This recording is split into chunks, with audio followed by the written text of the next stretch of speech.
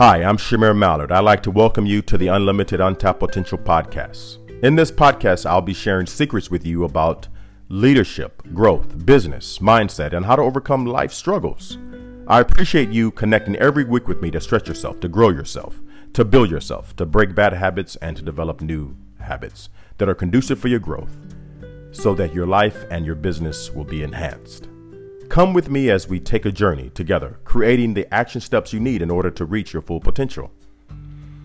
There is a question that we've all asked ourselves at one point. What is assertiveness? See, an assertive person is confident in directly dealing with others. Assertive communications promote fairness, equality, and human interactions based on a positive sense of respect for self and others. It is the direct communication of a person's needs, wants, and opinions without punishing, threatening, or putting down another person.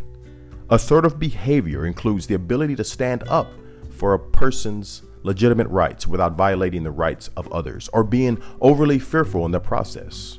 A skill that can be learned.